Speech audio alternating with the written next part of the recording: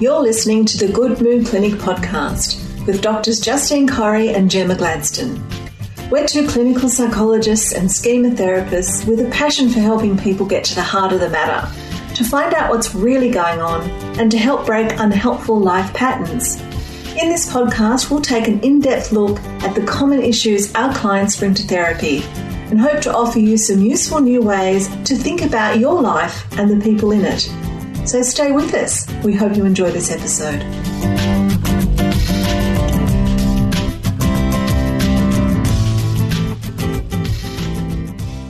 Hello and welcome back to another episode of the Good Mood Clinic podcast. My name is Gemma Gladstone and I'm here with my co-host Justine Corrie. How are you, Justine? I'm really good, thanks, Gemma. How are you? I'm pretty good. Pretty good? Yeah. School holidays, but Sydney's in lockdown at the moment. Yeah, this is our second week of lockdown now. Yes. So it's been another period of adjustment. Yeah, kind of used to it now, though, aren't we? Yep. I've cleaned out a few kitchen cupboards. That's right. Not as much as poor old Melbourne, but, you know, they've had a harder run than we have. But, yes, bit of spring cleaning, throwing out a few things. Yes, definitely. Trying to get a few odd jobs done. And also just dealing with the children and helping them stay buoyant and not bored. Yes, that is tough, isn't it? You know, because there's been a lot of disappointment with cancelled parties or cancelled play dates over the school holidays, and it's hard for kids. I reckon our kids are either going to be super used to disappointments from this period of their lives, or they'll be allergic to them when they're older. They seem to have so much of it. Adjustment. Yes, adjustment. Yeah, my children will probably have one that's had a birthday party cancelled because of COVID. It was meant to be last weekend. Yes, yeah, that's a shame. Not happy, and looks like my next child will also have a party cancelled too. Oh, really? So that one's due next week or week after next. Yes. I suppose it depends on how long it goes on for, but yeah. Hard to say. To say, but that may be happening. Yeah. So speaking of pain and disappointment and heartache good segue, and so forth, and adjusting to that, we're going to talk about what it feels like in relation to a breakup from a romantic partner, or when a relationship breaks up in the not long after it started, or any kind of breakup. How are we going to narrow it down? You and I, obviously, we talk a lot about our clients, and this would be something that comes up a bit in terms of when a client would present for help. It's when they're in the throes of a breakup and they have also an abandonment schema. Mm-hmm. So that's quite a unique situation. So you've got the pain of the breakup, and then you've got that schema being activated at the same time, and it can feel really, really terrible.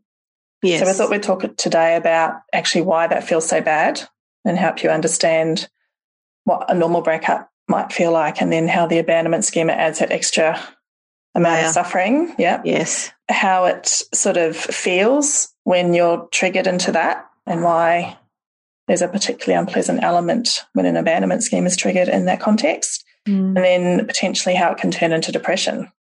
Yeah, it can. It's on for long enough. Yeah. Yeah. And I suppose there's also always, we try and give a message of hope, don't we? So if you can understand that more, if you experience this, or if you have an abandonment schema and know you might have it at some point, then you can use that to this information to make sense of it and handle it better next time. Yeah, you're not just losing it, you're not going crazy, you're not going mad, but there's reasons why you might be having really intense, scary feelings and emotions. Yes, and it's very common, very common. So the first thing we're going to talk about is why it feels so bad. Obviously, as human beings, we're designed to stay attached to people. Yeah. Yep, for our survival. And so there's that innate biological response when an attachment is severed. That's right. I mean, that's who we are as human beings, and primates and other animals. You know, we're hardwired to attach and bond and seek proximity to the people that make us feel secure, and all of those sorts of things. And when that ends and that's disrupted, or there's separation, we have a huge amount of disruption to that attachment system, and we can be flooded with very acute feelings of distress.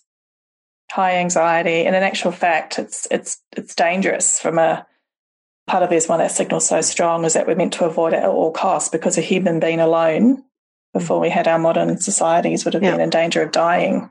Yes. So it's designed to feel really, really bad, so we avoid it. Yes. That's right, from an evolutionary point of view. Yeah, we're not supposed to be on our own, and infants don't fare well, of course, on their own. Human infants, we're so dependent for several years, really. So if you're attached to someone and you lose them, it's always going to feel bad. Mm-hmm. Yep. That's right, yeah. Now, if you have an abandonment schema, though, you actually are re-traumatized. So remember, if you've got an abandonment schema, in your early developmental years, you have not had your attachment needs met. So you've experienced feeling alone and not securely attached to your caregiver. And so you've already had those feelings. So you haven't felt safe enough. You haven't felt secure enough. So you've had that anxiety response in your early relationships. Yeah, a threat has already happened. You've had the relationship, and that's been interrupted through some form of loss or inconsistency, a parent not being available, and you felt insecure as a result of that. You know, is this person available for me or aren't they? Are they there? Aren't they there? And so there's that inconsistency, and so the abandonment schema develops. That's right. So then fast forward, you've already had those experiences as a little person, and then you experience a breakup as an adult. So you've got those normal feelings anyone would have losing someone, but on top of that, you've got all the feelings, all the memories resurface, implicit memories, remember, not ones you necessarily consciously remember, but all those memories resurface of those feelings you had when you were little. Yes. So you kind of got a double whammy. And unfortunately, most of the time people wouldn't necessarily have a conscious appreciation of that feeling being developed when they were young. They wouldn't necessarily know. Mm-hmm. So it can seem very intense and very much out of the blue, and it can be really, really scary.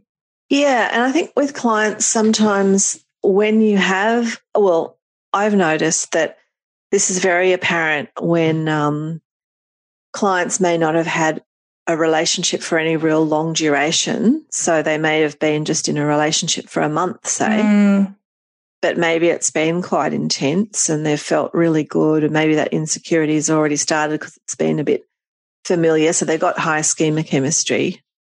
And then for whatever reason, the person they've been involved with just ghosts them or disappears or, ends the relationship without warning or with warning. And then the person who's sort of been broken up with, the client, really feels devastated, but they're also a bit worried about the extent of their reaction. So they come in confused, like, oh, I only knew him for a month. I only knew him for 6 weeks. Why do I feel so bad? Why do I feel so bereft and lonely and like there's no hope and I just can't bear this pain? And when there's a lot of that going on and there's a real deep grief going on with that, it really eludes us often to the fact that there are previous abandonment wounds there, and this has been your abandonment schema really being stirred up and triggered. And so because if people have, to the average person, maybe their reaction seems disproportionate to the actual loss, right? It's a 4-week relationship. And next thing you know, you're feeling really, really, really bad. So to someone who's not aware of this process, they're going, what? Wow, she's only knew him for a month. Why is she reacting like that? But it's not just the client in their adult self who's reacting. It's all other parts of them before that's also experiencing the breakup. So when the client is experiencing the loss of a breakup, it's not just their adult mode that's suffering, but it's also all the parts of them that have come before. So their child modes and the abandoned child within, so to speak, who's feeling the loss, hence the huge reaction. Yeah. And how does that child mode, what's their suffering? How does it differ compared to the adult mode, if you think about it like that? What quality does it have that's particularly distressing. Well, it has a quality of desperation, i.e. feeling like I can't cope, I don't know what to do, how will I survive this often? So sometimes people can go into like a psychologically regressed state in a way and have all these really intense feelings about how will I cope? How will I continue? It's almost like a part of them, their reality is really being threatened. And when they have this intense feeling, it's often an indication that this is the consciousness, if you like, of a very small abandoned child or even preverbal abandonment, an infant sometimes, because in reality, when we're very young children, if we're abandoned, that could be, like you said, that could be potentially annihilating. We could die if we're abandoned by our parent as a baby. We will probably die if we're abandoned by a parent, right? And we don't have the care, and no one shows up for us. And so that's what we feel at the time of these breakups. When we have an intense abandonment schema that's being triggered, we feel the same thing. So that's why people say, how am I going to go on? I don't think I can survive this. I feel like I'm not going to get through it. I can't bear this. And they feel it's very black and white, because when schemas are set up, the schemas are very black and white. They're either, all true or not true. So, if you're with me, I'm okay. If you're not with me, I could die. It feels like you're just completely alone in the world. Like even though logically speaking, you may have other really great attachments to friends and family, if you've got this abandoned child mode coming up, you're completely alone in the world. There's a sense that won't change. Like there isn't, there's no hopefulness when you're in that state. It just feels like this is how it is forever. Yeah. And I think that's one of the most really distressing parts of it, because you can't see how you will feel differently from that moment. It just feels like it will just carry on forever. I remember when I was at uni, I don't know if you had this in your lectures, Gemma, remember those horrible isolation experiments they did in, who was it? Researching attachment. They'd put little monkeys in isolation chambers. Remember that? Harlow monkeys? Harlow monkey. Anyway. Well, they were the ones, the attachment experiments. That's right. It was an attachment experiment. And so they'd put a little monkey in an isolation chamber. So they would create an abandonment. And what the monkey did, and I remember being very triggered by this because, of course, I've got an abandonment schema myself. This little monkey would pretty much just shut down. So first there'd be protest and they'd go crazy. Yeah, yes. And then they would pretty much, it was like someone turned the power off. So they would just shut down, they'd stop eating, they wouldn't move much, and they would just be in quite a sort of within themselves suffering. Yes, I mean, sometimes researchers call that learned helplessness, but it's beyond that. It's actually akin to an internal death. Yes. Because there's actually been that's right. I mean, the infant mental health researchers talk about that process, right? Yeah. Of a baby that cries and cries and cries and cries and cries and cries and is not attended to, like a very small baby. I'm talking about a baby that is yet to develop object permanence, so not a 9-month-old who you can leave to cry for a bit. I'm talking about a very small infant left to cry, goes through that process of protest because that's normal and healthy. Yes, hello. And then that gets extinguished because there's nobody coming. And they experience psychologically, psychically, an internal death. Like, there's no point. I'll just shut down. Yeah, because I'm going to die. Now, in extreme cases, right, if that's set up, like that still stays with the adult. That still stays with us, that experience. So not all abandonment schemas start like that, of course, but that may be the beginning of a very early abandonment schema, something like that. Yeah. But I think, what you're saying, Justine, is in the throes of a breakup, you can come in contact with all these feelings and you can become immobilized and stuck in that level of the child or the infant ego state consciousness, that part of you that feels there is no hope, no one is coming, it's over for me, I can't get out of this. It's a really horrible feeling, which, I actually had that for one of my breakups when I was in my 20s, and I can still remember it. I can remember that feeling, and I it's like you just feel there's just nothing. There's just no one's ever going to be there. You'll never feel any different. It's a really difficult feeling. Now, I suppose on the other side of that now, you can say, well, look, if you get appropriate support, and you don't judge yourself for having that feeling and you kind of know what it is, it can subside and you can come out of it and make sense of it as an abandonment issue, which is really important, and then go on obviously to be okay. But it's a very, very horrible feeling. And I think it's just really important that if you have had this experience, to not judge yourself for those feelings when you're having them, because if you think about it from how we've been discussing it, it makes complete sense, doesn't it? Yes. It's not just about the breakup right now. No, it's about not. It's trauma. It's actually trauma. It's trauma. It's an abandonment trauma resurfacing, and you're straight back there. We talk about it being a bit like the vortex. Taking you straight back from your current situation, which might be a breakup, which is painful, but other people are thinking, why is the reaction so strong? But for you, it's not just you, the 25-year-old or 45-year-old or however old you are experiencing the breakup. It's the little person in you, whether that's a pre-verbal person or a toddler or a child, experiencing those tense feelings. And of course, when schemas are laid down, they're very black and white. They're dichotomous. It's either I'm okay or I'm not okay.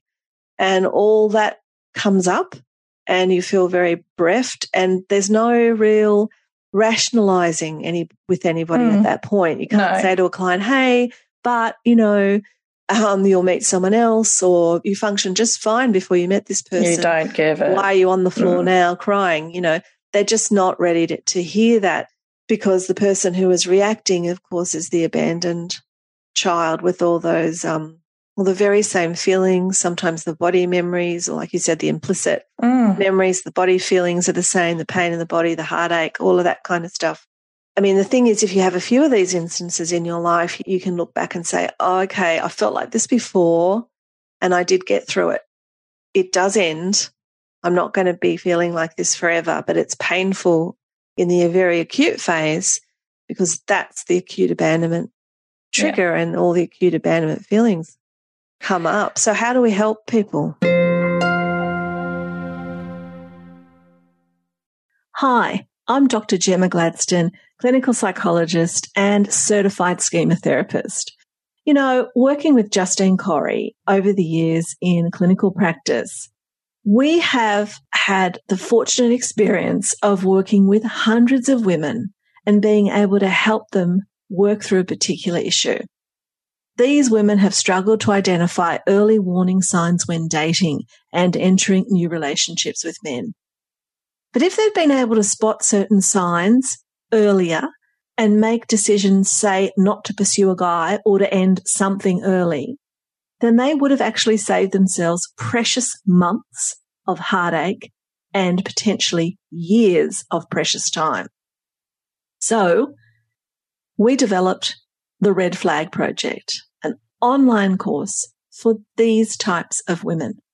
So who exactly is it for? Well, this course is for women with a pattern of getting involved with, say, emotionally unavailable men, including those subgroup of men who become controlling, possessive, and harmful down the track.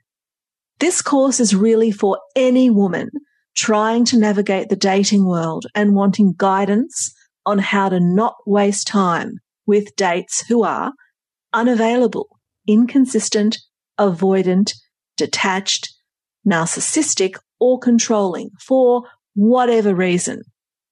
So if you have difficulty setting healthy boundaries and you find it really difficult or hard to read the signs, to trust your judgment, and to judge the behavior of a date or your partner early in a relationship, then you will definitely benefit from this course.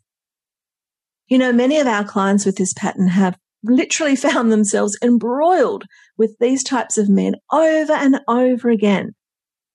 Now, we know this, and we know this at a heartfelt level because both of us had this pattern, and we lived through the frustration and the hopelessness associated with it, and we used schema therapy and our own healing to overcome it.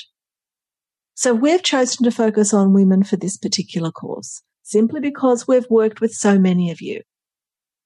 So many women hugely affected by this issue, and we want to make a difference in the trajectory of the lives of these women. a preventative difference, a real preventative difference in the lives of these women who, by their own self-disclosure, identify with this pattern. So check it out. It's called the Red Flag Project, and go to our website, goodmood.com.au. Well, I think what happens, and sometimes we see clients who've already had this happen to them, is they have a breakup, or it can even actually be just in some cases, like a rupture in a relationship. So the relationship may not be fully over, but people are experiencing this abandonment, even in a relatively minor separation from the person that they, their attachment figure or their partner. So people come in and they've got this feeling on board, and they may have been diagnosed with depression, for example, and they may not actually be relating the feelings they've got to this abandonment wound or abandonment schema. So they may just be completely oblivious at that point that that's what's going on. So they're coming in for depression and they're in this state. And if you think about it, I mean, depression's a really useful label, but in order to really understand and problem solve an abandonment schema trigger, you have to understand actually what's going on really. And I suppose with a client like that, you're saying that, it's gone on for quite a while. That's why they're potentially, that's why they're coming. And then sometimes if they're coming in with depression that's been recurrent, and you go back and you understand their history, often these episodes of depression, in inverted commas, are triggered by a rupture or a breakup. Yeah, there's a pattern. A close bond. Yeah. Right. There's some ongoing pattern that they have. And then they have all the shame about the fact about how they're feeling. So they're, what's wrong with me? This will never get better. And, that's how it feels in the moment. But then if that's their view of that feeling and that state that they're in, then that can just flatline for a really long time.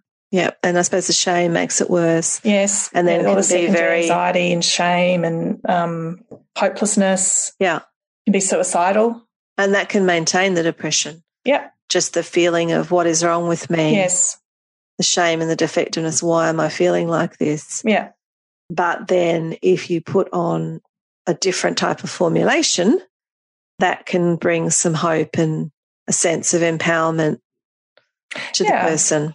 So someone presents in that state, I suppose your first port of call is just to obviously be okay with how they're feeling, like not be diagnosing them or making them feel more dysfunctional or more acopic, but just validating how they feel and gently, depending on, how shut down they are, very gently just helping them see that perhaps this could also be going on. So there'd be two things going on, the duality of it. You can have the feeling that you have about the loss of the current relationship and a deeper feeling underneath that is yet to be healed. Addressed. Really. Yes. And then hope that you can do that. And that people find that very soothing and helpful because that's generally the first time they've been given a way to understand it in a way that's actually accurate. And also you can do something about it. It's not just taking medication. Yes, exactly. And of course, if you're and I suppose that we don't want to hurry people out of feelings, do we? No. Shift people out of feelings. No. If you're feeling grief and you're bereft and you're feeling pain and loss and all of those emotions, you've got to feel those emotions. But at the same time, it helps to have the formulation and the understanding that that's where perhaps the bulk of those feelings might be coming from. Yeah, feel them without judging them. Yes. Which is actually a skill that you learn, obviously, over the course of therapy, because most of us come into therapy with that coping mode, not liking negative emotions or thinking they say something bad about you. Wanting to get rid of them. They want to get rid of them. So also unpicking that, helping them observe how they're judging themselves in that feeling, and then increasingly helping them validate that feeling and be okay with it and have a lot of self-compassion for it. And not seeing it as dangerous, just seeing it as a feeling, a really vulnerable part of yourself that hasn't been taken care of yet. That's very important, isn't it? Yeah. Not to reject the feeling. Yeah. Because when we do that, we're kind of we're abandoning ourselves all over again. All over again. So we don't want to do that.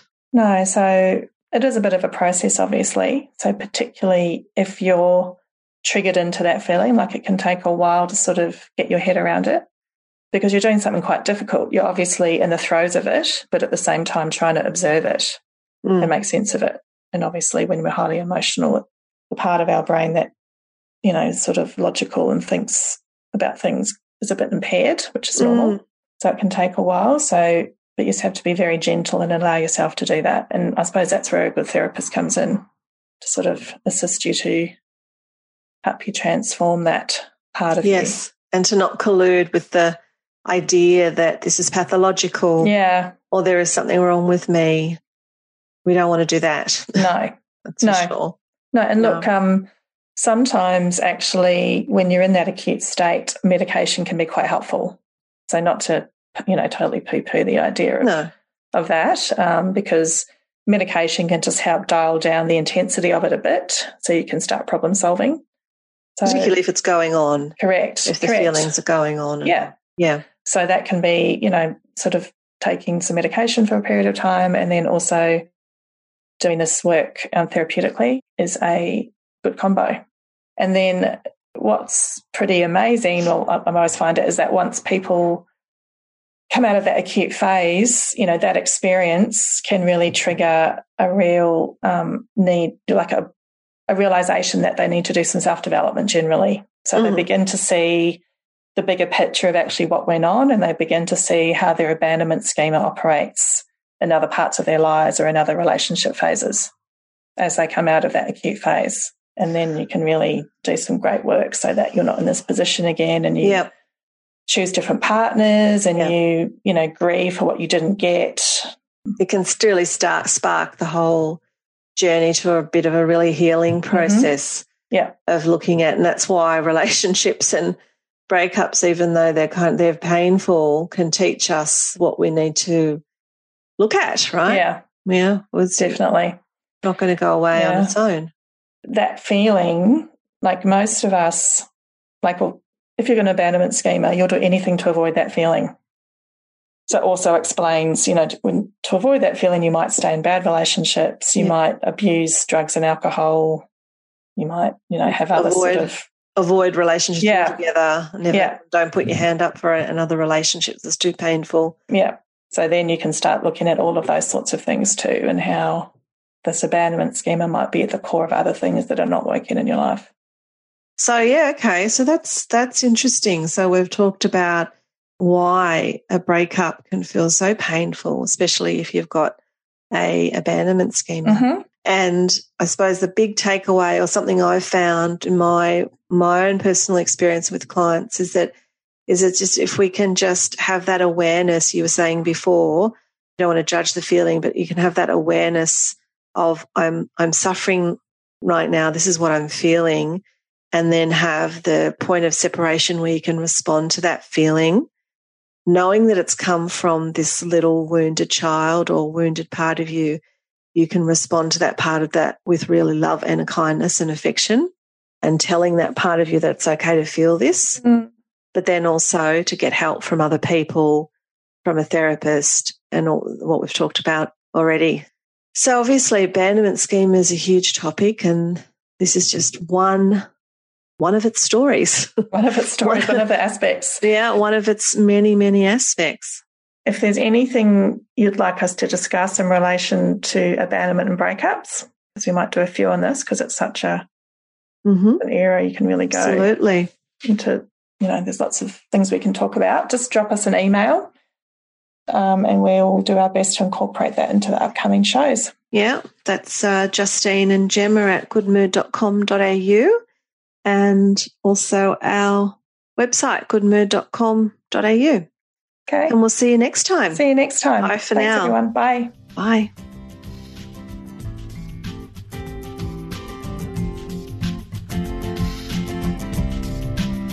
Well, that's it for today. We really enjoyed spending time with you, and we hope that you keep listening. You can visit the podcast page on our website, goodmood.com.au, for more information and to access show notes. Please remember that this podcast is intended for information and learning purposes, and that it shouldn't be used as a substitute for personal therapy. So please consult a qualified mental health professional for assistance that is tailored to your specific needs. Hope you stay well and take great care of yourself. Bye for now.